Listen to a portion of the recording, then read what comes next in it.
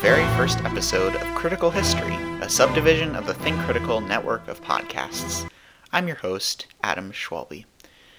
Our tale starts in the early 15th century in Southeast Asia.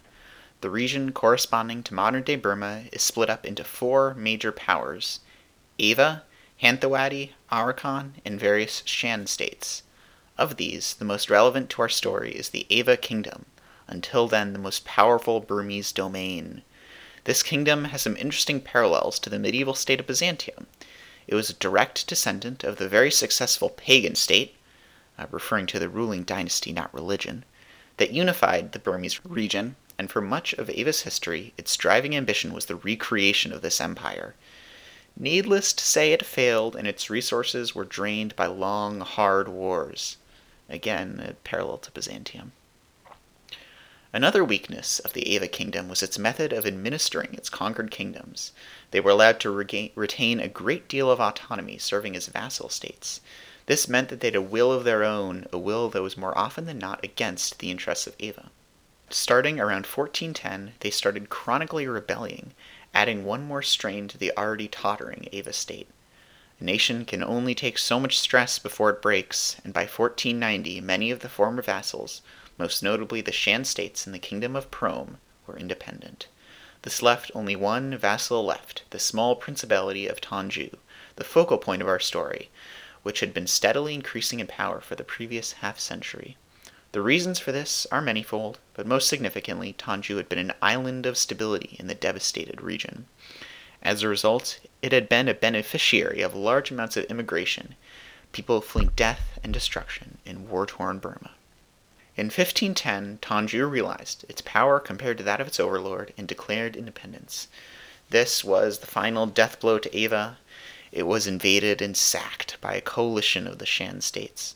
The soldiers that had once fought side by side with Ava were now destroying it, and with it the final vestiges of the pagan empire. A puppet leader was placed on the Ava throne, and the coalition leaders sat back, thinking themselves secure in their new position. However, they failed to conquer Tanju, thinking it too unimportant. How could a small principality pose a threat to a large coalition of nations? The answer turns out to be through conquest and brilliant leadership, for the leader of Tanju at this point was Taban Shwedi. For all his failings in the administration of his state, Taban Shwedi excelled as a commander and as a strategist. He understood the dire threat posed by the Shan coalition, and realized that the only way to secure Tanju's position as an independent state was to strengthen its position economically and militarily. As such, he decided to embark on a war of conquest against the neighboring Hanthawaddy kingdom. Taban Shwedi chose well, for the Hanthawaddy were no state to resist. It is perhaps telling that when Taban Shwedi marched his army down to the Hanthawaddy capital of Pegu, the general in charge of its defense abandoned the city and retreated northwards. Determined to catch their army, Taban Shwedi personally led his troops up to where the Hanthawaddy army had retreated, the neighboring kingdom of Prome. So great was the disarray of the Hanthawaddy force that a hugely outnumbered, lightly armed advance guard from Taban Shwedi's main force was able to defeat it. And thus, Tanju had embarked on an enormously successful conquest, gaining massive amounts of land and population for minimal casualties. However, the work was not done yet. One Hanthawaddy province still remained independent, the Viceroy of Martaban. It is now that a juggernaut enters our story, the Portuguese Empire. At this point, they had ships, cannons, and muskets that easily outclassed anything that Southeast Asia had to offer. In short, they were a military power in the minds of all. For the next phase of the Hanthawaddy War, Taban Shwedi decided to hire 700 Portuguese mercenaries equipped with the best guns European gunsmiths had to offer. Taban Shwedi then moved his army in position to siege the port of Martaban. About a month into the siege, he tried to break the defenders, and to do that, he assembled a fleet of 300 warships and assaulted the city. This failed, however, because of the considerably heavier Portuguese cannons that the Viceroy of Martaban hired to defend the city. This situation, in which the Portuguese fought on both sides, was not rare. The Portuguese acted more or less as mercenaries, and they made a quick buck wherever they could, even to the point of fighting both sides of a war. Getting back to the siege of Martaban. After a while, the city started to starve. Even their heavy Portuguese cannons could not procure food for its inhabitants, and its leaders were forced to the bargaining table. In this case, however, there was no such thing. Taban Shwedi demanded unconditional surrender. Horrified, the leader of Martaban, Sa Binya, decided that it was a bit too much to demand. Instead of accepting Tanju's ludicrous peace deal, as a last resort, Sa Binya appealed to the Portuguese and offered them a deal. He would become their vassal if they only broke the siege. The Portuguese governor of Goa weighed his options, but ultimately he did not want to be dragged into a costly war with Tanju. Lines of communication from Goa to Europe were long, and a war that far from the Portuguese homeland could not logistically work.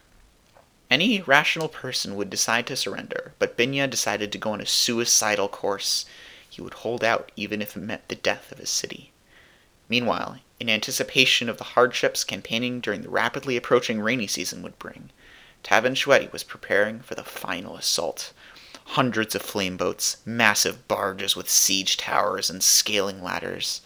Finally, the day came to execute his plan, and it worked to a letter.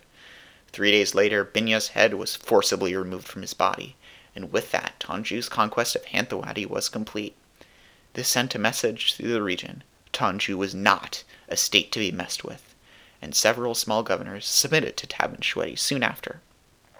A small city-state had just conquered a relatively large kingdom, and in doing so had emerged in Burmese geopolitics as a major power.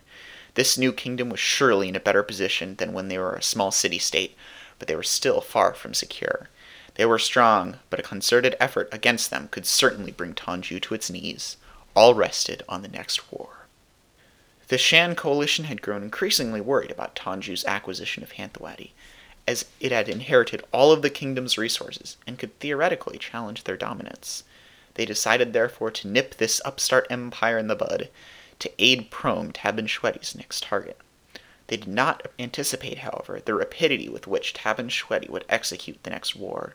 Only 2 years later, Tanju armies would be once again on the move. The target was Prom, strategically significant as the gateway to Upper Burma.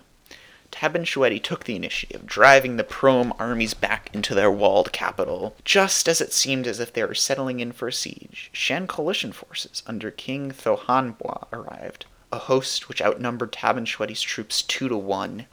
The resulting battle was costly, but with brilliant use of his Portuguese firearms, Taban Shwedi pulled off a victory. After the Shan coalition failed, the state of Arakan tried their hand at breaking the siege, but their armies were destroyed in a masterfully laid trap, with Tanju's much smaller force annihilating them. Prom held out for another month, but finally fell, their king, Min Kong, surrendering on May 19th, 1542. The attempt by the Shan states to break the rising power of Tanju had failed, but undaunted they tried again. Amassing a large army, including 120 war elephants, they invaded Tanju but could not break its defenses. The Tanju forces under General Bayanog then counterattacked, conquering territory up to the city of Pagan. The consequences of the conquests up to this point were immense. Taban Shwedi now controlled the largest land empire in Burma, unparalleled since the days of the Pagan Empire. On the other side, the Shan coalition was under serious strain. The sour relations between the member states were threatening to tear it apart, and never again in Taban Shwedi's lifetime would it pose a serious threat to the Tanju state. Taban Shwedi could do no wrong. His last military campaigns had beaten all odds and forged an empire from a small governorship. However, his next campaign against Arakan was to be a humbling one indeed, ending in ignominious failure. 1545, an Arakan noble by the name of Min Along Hua was about to lose his office to his nephew. He decided to appeal to Taban Shwedi for help retaining it, presumably by military force. And Taban Shwedi, faced with an opportunity to conquer an Arakan state, by now weakened by infighting, decided to mobilize for war. Tanju could not, however, bring its full force to bear, for the northern border was not fully secure. Separatist rebels were menacing Ava, and they could very easily turn their pikes on Tanju. Only 4 regiments were sent to Arakan, consisting of about 5,000 soldiers and 100 elephants. The leader of Arakan, Min Bin, reacted with haste. Tanju armies were on the march, but they would not arrive for some time. Meanwhile, Min Hla had some meager forces in his capital, and Bin made the correct tactical decision to attack Tala's forces while they were still separated from Tanju's more substantial force. They quickly drove Hua and his meager force from their capital of Thandui, and when the Tanju force arrived, they were shocked to find the city already taken. Tanju command decided that a siege with so few men would be unwise, so they retreated. Since the rainy season was rapidly approaching, this would be the end of Tanju's first campaign of the war, a campaign that had been a nearly bloodless victory for Minbin, the ruler of Aragon. Undeterred, Tabn Shwedi started to draw up preparations for the next campaign against Aragon. This time, there would be no messing around in terms of troop count. An invasion force was gathered, numbering around 20,000 troops, about 4 times that of the failed previous invasion. In addition, an armada was gathered to transport a majority of the troops directly to Aragon. There would be no long trek through the mountains like last time. The fleet numbered around 1,000 ships, more than enough to outmuscle any Aragon fleet. In October of 1546, the invasion commenced. Tabn Shwedi's forces landed on Arakanese beaches, easily brushing aside resistance. They then marched for the Arakanese capital of Marakiu, but found it heavily fortified. Minbin had foresight.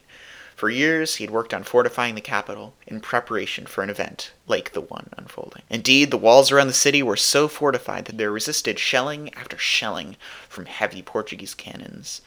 Although safe in that aspect, the capital was still in danger of being stormed if a breach somehow occurred.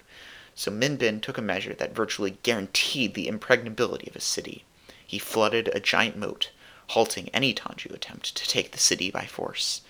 Again, Tabn Shwedi was forced into a siege, and with the rainy season fast approaching, he was forced to abandon it. However, before he left, a peace deal was negotiated with Minbin, which was more like a light peace. No large concessions were made by either side.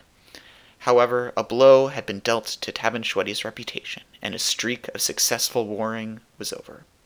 Tanju's momentum was lost. Perhaps attempting to save face after the stalemate at Aragon, Tabn Shwedi decided next to invade Siam. This invasion was monumental. It would start a series of wars that would last for centuries. The immediate cause of the war is unclear.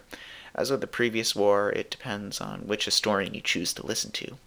The Siamese chroniclers claim that it was a war of aggression, while Burmese chroniclers claim that Tabn Shwedi was taking back land unlawfully occupied by Siam.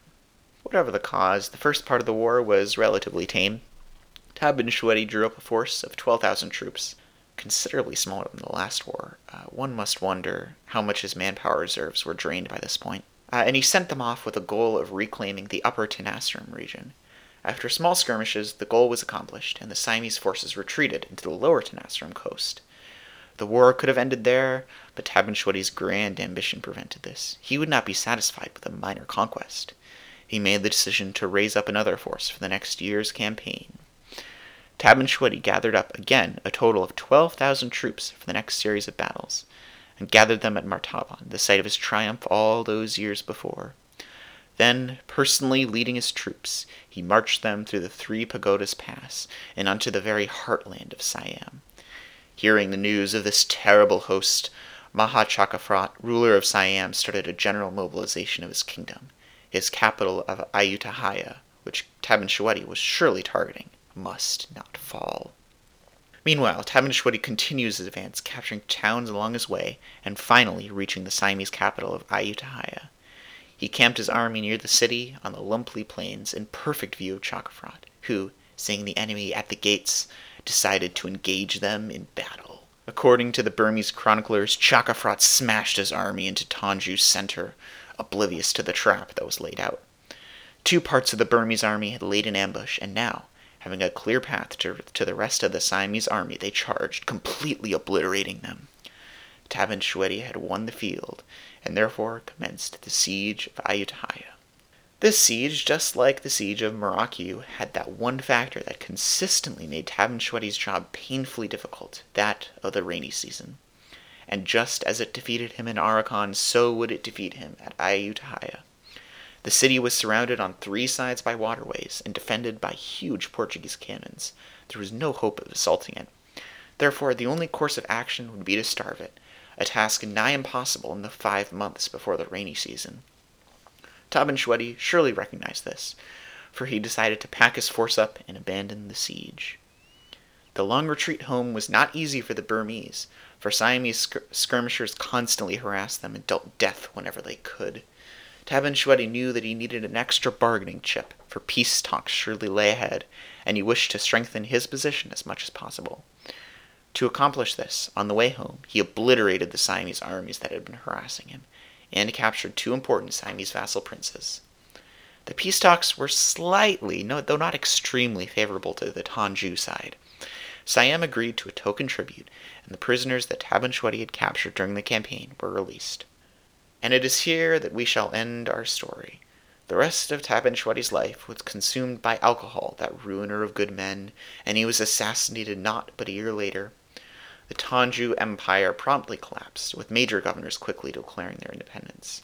This would not last very long, for the old Tanju Empire would be reunified under Tabin Shwedi's successor, Bayanog. Overall, the rise of Tanju is an incredible story of a small city strengthened by years of peace and stability, who, under a great ruler, carved a name for itself in the annals of history as a great state and empire. It is a story of wars and battles, of death and prosperity, but overall it is a humanistic story of the power of a single man to make a name for himself and his city in that great library of history.